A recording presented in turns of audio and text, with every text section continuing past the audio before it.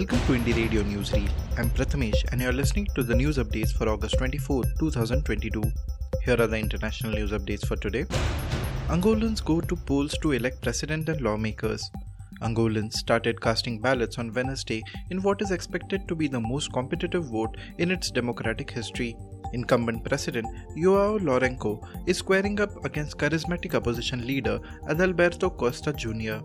A struggling economy, the high cost of living, soaring poverty compounded by the COVID pandemic, drought in southern parts of the country, and the death of a former strongman president all loom large. The ruling People's Movement for Liberation of Angola, or MPLA party, which has held power for nearly 5 decades, is facing the most serious challenge since the country's first multi-party vote in 1992. 8 political parties are running. But the real contest lies between the MPLA and its long-standing rival and ex-rebel movement, the National Union for the Total Independence of Angola, or UNITA. Pandemic sets back Asia-Pacific's poverty fight by 2 years. The pandemic has set back the fight against poverty in the Asia-Pacific region by at least 2 years, and many nations will find it harder to escape poverty, the Asian Development Bank, or ADB, said on Wednesday. Had the pandemic not happened, the proportion of the people in the region facing extreme poverty, defined as those living on less than $1.90 a day, could have eased to 2.9% in 2020 instead of rising to 5%. The figure stood at 3.8% in 2021. At least 20% of developing Asia's population were either extremely or moderately poor in 2021. Uncertainties like the full impact of learning losses challenges the chances of poor people of moving to a higher economic level, the ADB said. United Nations refugee body requires $9.8 million to protect Somali children. On Tuesday, the United Nations High Commissioner for Refugees, or UNHCR, has urgently appealed for $9.8 million to address the growing child protection needs in Somalia. An estimated 2.3 million girls and boys are at imminent risk of violence, exploitation, abuse, neglect and death from severe acute malnutrition as a result of a food and nutrition crisis across Somalia. The UN agency has prioritized the protection of 332,200 girls and boys across 37 districts through standalone actions and enhanced mainstreaming and integration efforts. Over 7 million people have been affected by the severe drought as of July, and an estimated 1 million people have been displaced from their homes due to drought, of whom 66% are children. Thai court suspends PM and coup leader. Thailand's top court has suspended Prime Minister Prayut Chan-o-cha from official duty while it considers a legal challenge to his term limit. Opposition parties have filed a case arguing that Mr. Prayut, in charge since 2014, has overstayed his tenure. Thailand's constitution limits prime ministers to 8 years in office. The ex-army chief seized power in the 2014 military coup and then retained office in 2019 under a heavily restricted election. However, in recent years, he has been facing growing opposition. Ex-detective admits misleading US judge who approved Breonna Taylor raid.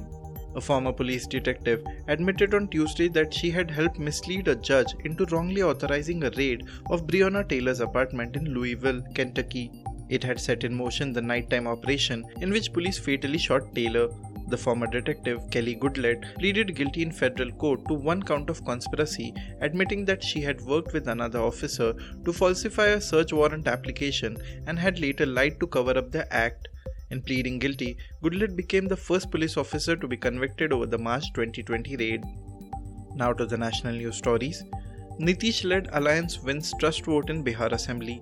Bihar Chief Minister Nitish Kumar-led Grand Alliance won the trust vote in the State Legislative Assembly on Wednesday as the opposition BJP staged a walkout.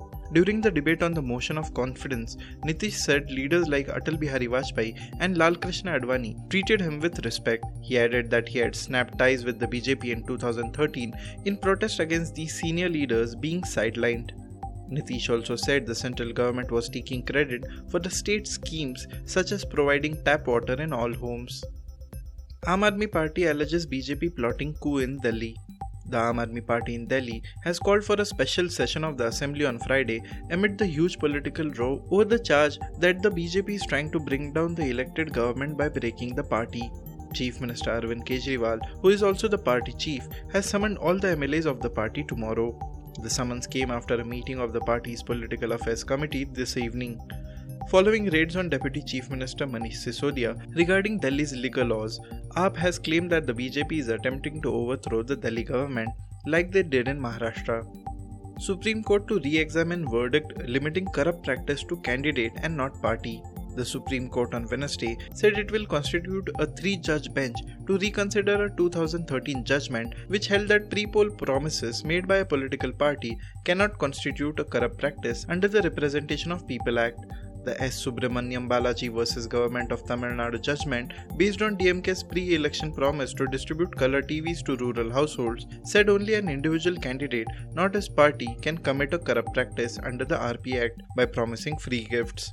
The Balaji judgment came under the spotlight after 9 years when Chief Justice N.V. Ramanna's bench was told on Wednesday that there cannot be a dichotomy between a political party and its candidate. Congress's YouTube channel deleted. The Congress on Wednesday said its YouTube channel has been deleted and it is investigating whether a technical glitch or sabotage had caused this. Our YouTube channel, Indian National Congress, has been deleted. We are fixing it and have been in touch with Google or YouTube teams. The party said on its official Twitter handle, "We are investigating what caused this, a technical glitch or sabotage. Hope to be back soon," Team INC social media said. Bangladeshi man beaten to death in Bengal village over cattle theft. A Bangladeshi man was lynched at a border village in West Bengal Jalpaiguri district on Wednesday after he was caught while allegedly trying to steal cows from a house, police said.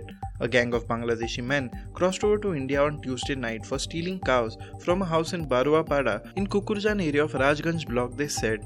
All members of the gang managed to cross back to Bangladesh when alert locals chased them, but one of the thieves couldn't cross the border and fled to a nearby tea garden.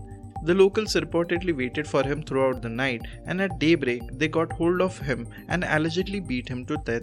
3 people have been arrested in connection with the lynching, police added.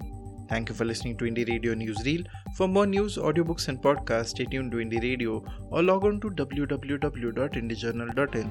Also consider subscribing to listen to our premium shows.